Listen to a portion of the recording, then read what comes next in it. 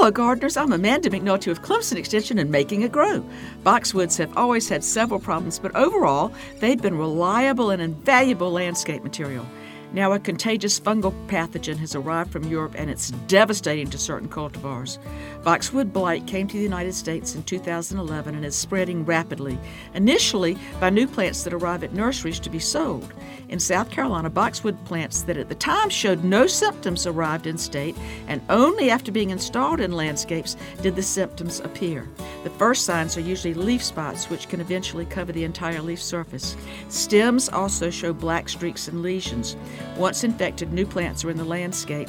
The disease quickly spreads to established boxwoods as the sticky spores cling to animals, people, and are also moved by splashing water and tools. There's no cure for severely infected plants.